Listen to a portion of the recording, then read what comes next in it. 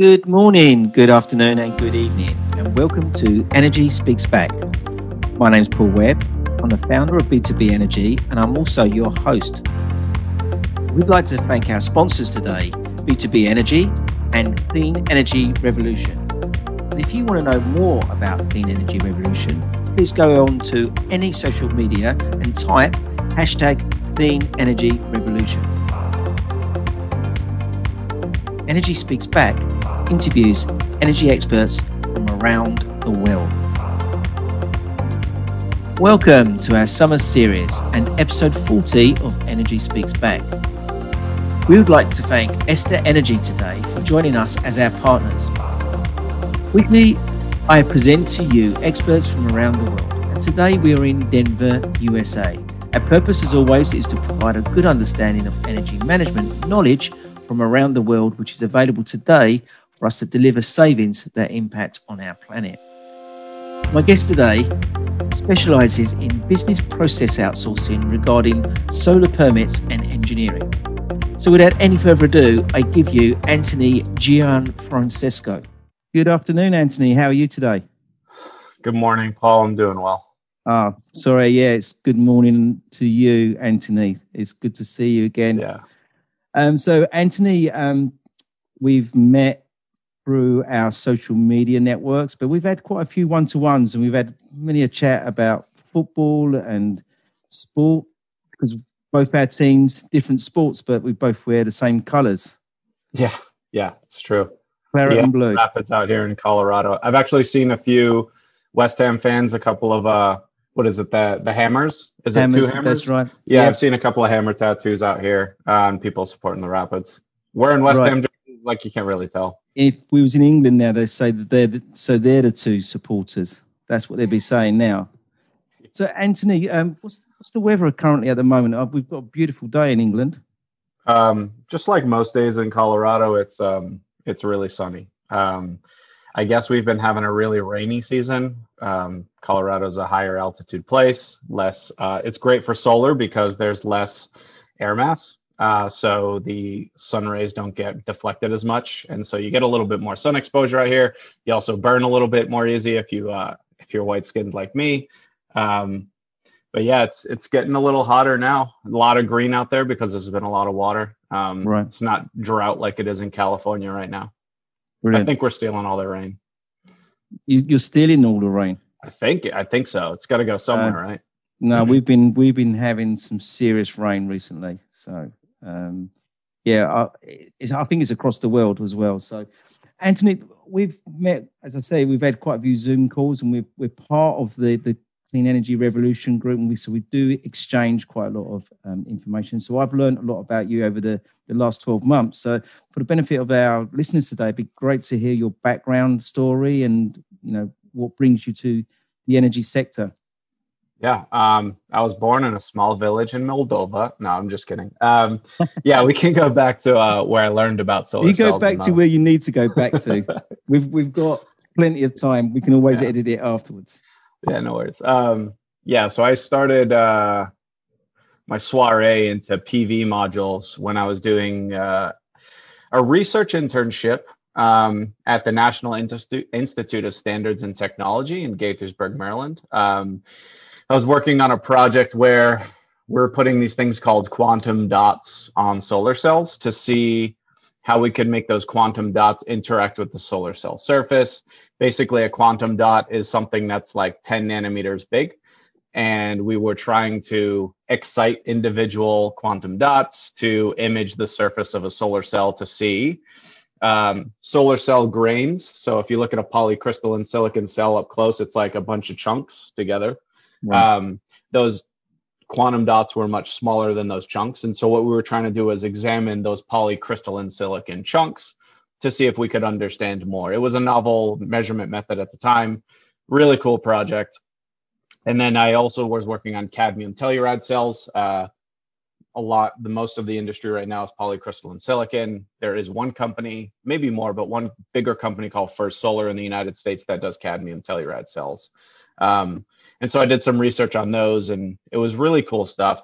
Then I went off to grad school, to do more stuff in material science, physics, electron microscopy, looking even smaller than nanometers at the surfaces and structures. So I was doing some research on oxides, novel oxide materials. And so if you look at the current research, perovskite crystal class is the new type of solar cell that is trying to come out. And I was working on that similar structure, a couple of other structures too. But really just trying to look at how do the atoms come together, make electricity, how do they talk to each other, what do they say, how do they say it?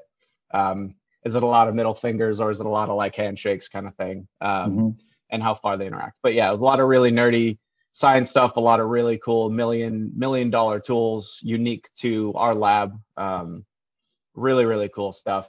But eventually I kind of decided I wanted to make a little bit of a different impact on the world, and I quit that program and took a job as a designer at Sunrun. Worked there for 5 years, was laid off due to COVID, and pivoted into doing something very similar to my job role, managing an outsource relationship with solar companies to the contractors they work with. Right. The solar industry is really interesting because you can do whatever you want in it. If you just want to sell solar, you can just sell solar and have somebody build it and finance it and do everything else. If you just like doing the designs, you can just do the designs. You find somebody to sell systems for you, do the designs, and find somebody to build it, or you can just build it. That's how a lot of smaller roofing companies are getting into it right now. They use their expertise of putting shingles on a roof to saying, we put shingles on the roof and we make sure roofs don't leak. Why don't we just put those solar panels on too, and then make sure the solar panels don't leak as well? And then they probably need help with some sales. But if you're doing roofing, you already have a successful business. How hard would it be to say, how about we slap some solar on there as well today? We're already doing the re-roof anyways. We'll make sure it's done really right, really well. Somebody you trust. And so that's what I've been seeing a lot with the solar industry recently, is a lot of new players coming in from different industries, because the skills are very transferable. Yeah. But yeah, so that's where I am today, is helping companies with their outsourcing, helping those relationships get better, closer, more exact, defining those relationships better, keeping people accountable. In fact, my company has 5 values that I hold near and dear to me. Tell me, are we talking commercial? Or are we talking residential regarding this solar?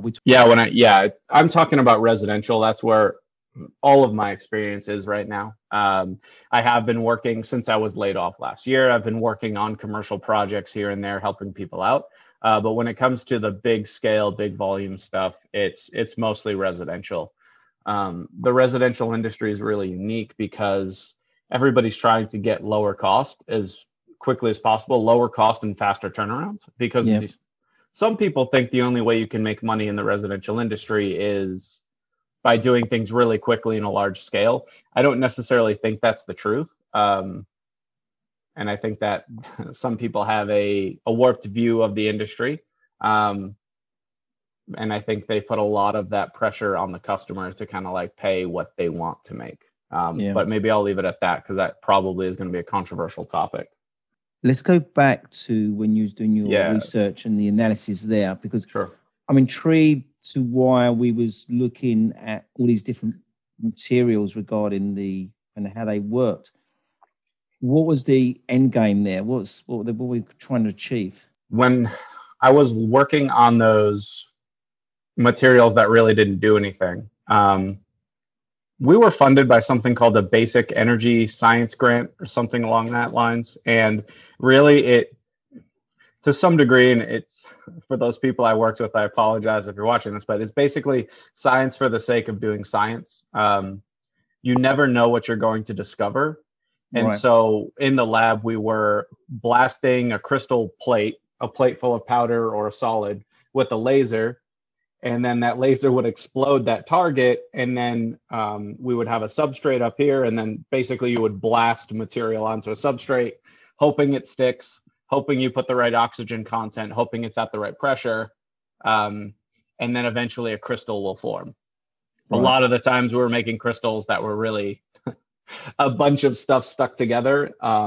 But other times when we had the right chemistry and the right composition and pressure, we'd have a crystal. Once you get a crystal, then you can start looking at how the electrons interact with those atoms that are in the crystal. So if you look at a perovskite structure, you've got 3 or 4 different atoms in there. Some of the atoms are really simple because they're smaller, SPDF shells, going back to chemistry in high school. When you get to those D and F orbitals, those electrons start to grab people like next nearest neighbors and next nearest neighbors, and they start interacting on a scale that modern computers really don't understand. So you really start to reach your limit of understanding very quickly. So you have people who study the theory, and then you have people who do the experiments, and bringing those two things together is near impossible because the current techniques and the methods that were developed, like when you go to grad school and you look at all the equations, it's like it would take with our current computational power, it would take the time of the universe to complete some of these equations.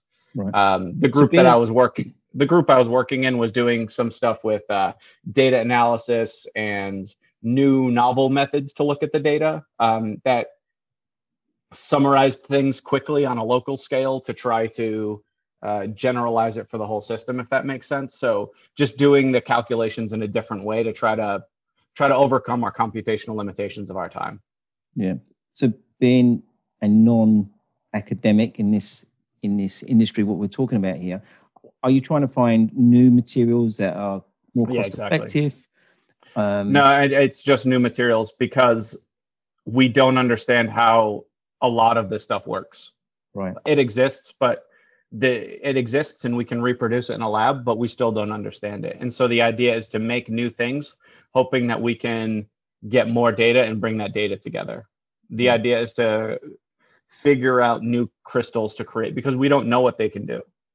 They'll probably never exist in the real world. They'll probably, I don't know, I always joked, and this is kind of one of the reasons why I wanted to leave the field, was because I thought that maybe in 1,000 years, some paper I wrote or got published on would be like a toy for a child in like 1,000 or 2,000 years or something like that. You really don't know, or it could be a deadly device. Yeah. Like it happened with Einstein, right? But yeah, you really don't know what your effect is. You're just creating the science and creating new knowledge whenever you can, however you can, with the expertise, the knowledge, the tools you have today. And we need that type of research. We need those type of people out there just investigating and finding new things because they're new, because they don't exist, because somebody said they were impossible. Yeah. There is great value in having that. It's just not as flashy as an electric car. It's not as flashy as a solar cell producing energy. It's not as flashy as saving $50 to $100 on your energy bill each month. Yeah. So based on your knowledge of your past, do you, and then bringing it into the future, do you think there's changes that we're going to be witnessing long term with solar? Has solar got a shelf life? Is it going to be made better in different ways? Yeah, I can't really answer that at the moment. I think that there are things like superconductors that we've been chasing for 80 years. Is it 80 years? 70 years now? 60, 70 years. We make small progress in that year over year, but nothing really tangible. You always see articles every now and then that say, oh, this could be it, this could be it, but it's always could be. It never, this is it. Yeah. I think solar cells are a great thing for now. I mean, they do what we need them to do right now. I don't know if they'll be there forever. It's just a magical crystal that makes electricity when the sun excites it. And that's pretty much, yeah, it's basically a magical crystal that we luckily found, luckily created. And I think that we'll have something more complicated coming soon. Yeah. I don't know soon, but something. So one day in the near future, we could find someone's created a paint where we can paint the building. Yeah, I personally think that solar is it seems like it's almost seems prehistoric. It's like stone tools, you know. It's just a basic crystal that produces energy, and I think that there are ways that we can make it fancier, cooler, smarter, more efficient, and it all exists. It's just you can't beat the price of polycrystalline silicon. You can't beat the infrastructure we've built for it. the manufacturing techniques. It's all kind of just making it the king. How can we make it more sustainable regarding, when it's gone past its life cycle? How can we make it more renewable in that format? Because I hear a lot of stories about it's not sustainable going forward. How do we get rid of it when it's failed? I think there's a company in Australia, or the Australian, something with Australia and recycling. I recently saw in the news. They're starting a huge program on recycling these solar panels. Right now, it's just so cheap to make them that refabricating them doesn't really make sense, because it's just cheaper to make new. It's like plastic almost. Yeah. There's enough sand on the earth to make, that's how silicon solar cells are basically made, is sand, silica. That's one of the key ingredients, and we have enough of that on the earth. The precious metals, on the other hand, are harder to find, create, can run into some ethical issues with that. But I think to make them more sustainable, it's really more about making sure we have a recycling program, giving some sort of incentive to even recycle them in the first place. And interestingly enough, I'm going to be hosting an event soon. I'm not sure when this is going to get published, but I'll be hosting an event soon with someone in the United States who works for a refabrication company in the United States, and they're going to be presenting a topic in another group, in a networking group that I run. Right. And that'll be really cool. I'll probably learn a lot from that on this exact question. So what are the challenges at the moment regarding solar on rooftops in the domestic world? I think that a lot of people see it as ugly. I think if personally, and I know I'm like shooting myself in the foot, but I think personally, if you're the only house in the neighborhood with solar on your roof, it does kind of look ugly. It starts to look better when it's a more conformed thing and you have more people on your block with it. That's my personal opinion.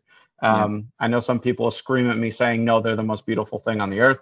That's your opinion. I think the solar tiles are going to help fix that. I think that in addition to those two things, from what I've been hearing from people, I think people don't really understand the solar process in totality. I think that they rely on salespeople coming to their door to give them the information, and it's always whatever information helps close the deal, and it's not the information to teach them and educate them about solar. There are a lot of people out there that agree with me. There's a lot of solar YouTube channels out there. I'm thinking of making my own as well. Just hopefully adding a lot more jokes in to keep people entertained, because it can be boring. But yeah, I think the education piece and knowing the process of solar, being educated on what it takes, being educated on the local laws. To me, it's not difficult, but that's because I do this every day. I think that is possibly the biggest limitation. People don't know what the materials cost. They don't know where to buy the materials.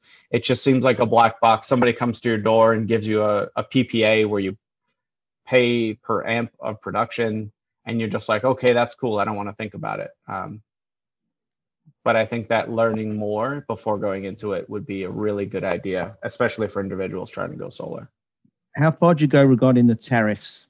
In the UK, we have a thing called feed-in tariff. How do you go far? Because in America, I know each different state has the different, we were talking to Nico the other day on Clubhouse.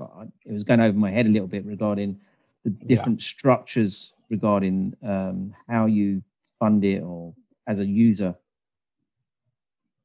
Yeah, in the United States, the government doesn't directly play any role in that.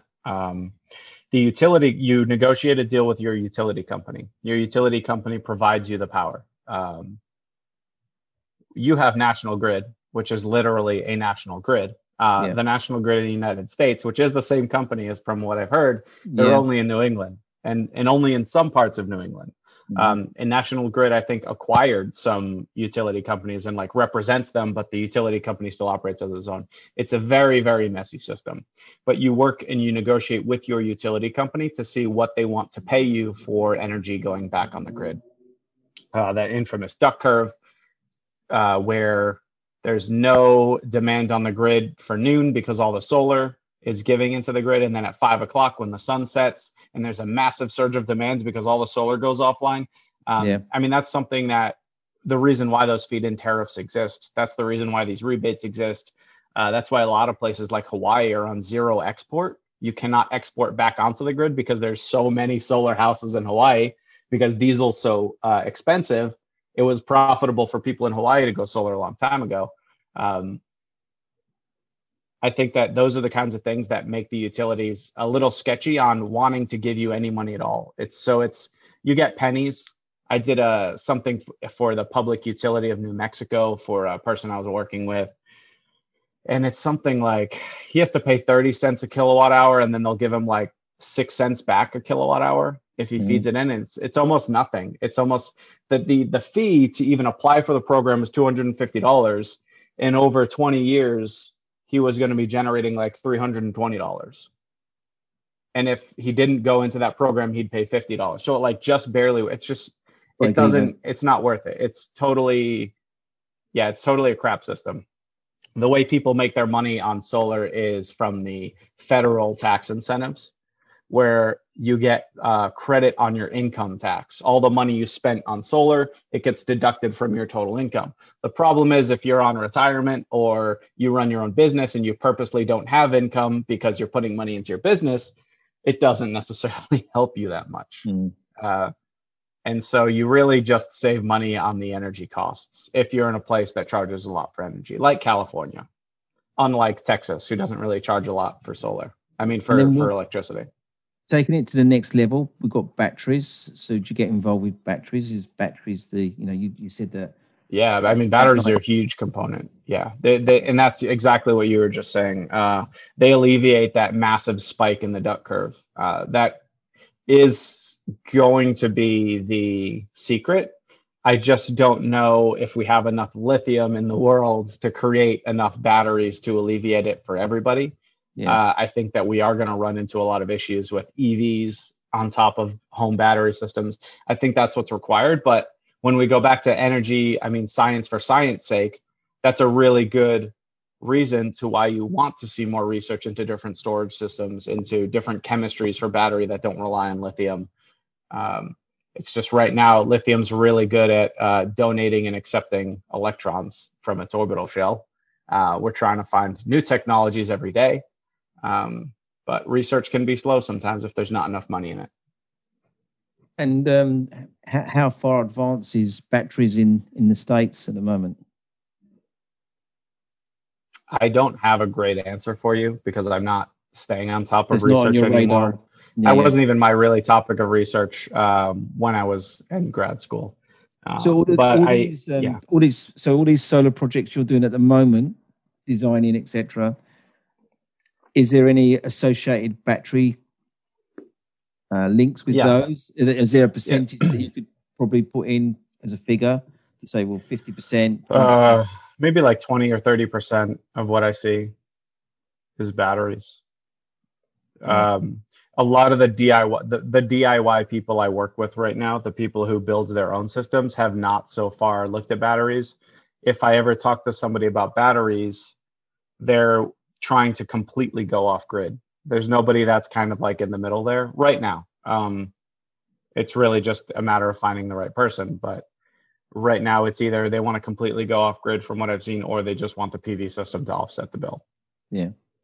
So this week I'm broadcasting AJ Perkins, the microgrid. Do you get involved with microgrids?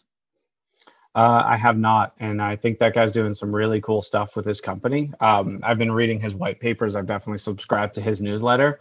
Yeah, and it's really, really interesting stuff. I think that it's a great concept, and I think it's going to help a lot of people, generally speaking. I just don't know how they are fighting or working with utility companies right now. I think in general, the idea is incredible. Imagine if we could use our substations that we have all over the place in the United States as smart devices to exchange electricity between houses, or have a supplementary solar plant just for that substation in that community. I think that that's a great idea. Unfortunately, what you see with solar in the United States, at least, is policy gets in the way. Public policy, utility companies fighting, lobbyists fighting. And so I know the largest solar companies out there right now are putting a ton of effort into fighting policies.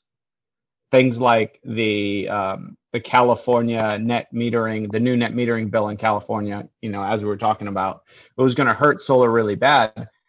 A lot of solar companies had to put their energy into fighting that bill because that was the threat. Now, instead of let's make a sustainable policy that grows with the new landscape of energy, like that doesn't happen. It's how do we fight the things now that are going to put us out of business so we can't even operate in 10 years? If solar companies lose California, you lose like 30% of your business right now. What about ground systems? So when you've got them all in the ground in fields, is there many of those in the States? In more rural areas, you have the space to do it. I'll be building one for a family friend. I'm not building it personally, but I'll be working with a family friend of mine personally in Rhode Island. Right. He wants to put one up, but they're saying he has to have a fence around it. His local housing authority is saying he's got to have a fence around it with high voltage signs, and it's going to make his yard kind of look ugly. And I'm really upset about that because that's what you run into with HOAs, housing authorities, is they will limit what you can and can't do for the reason of they just like it or they dislike it. So if you have a small house in a suburb, or any house in a suburb that's next to other people, you most likely won't put a ground mounted system in because it just would look ugly or your HOA wouldn't like it. So you go on the rooftop. So usually those ground mount systems are reserved for people with more land. Maybe I'm going to throw a random number, 20 acres or above. I don't know if that works for you. If that's an American. Yeah, it does. No, acres is good for me. And then obviously then you're relying on the connections, the availability of getting a connection back into the grid, which is then important. Unless you're putting it back into the building.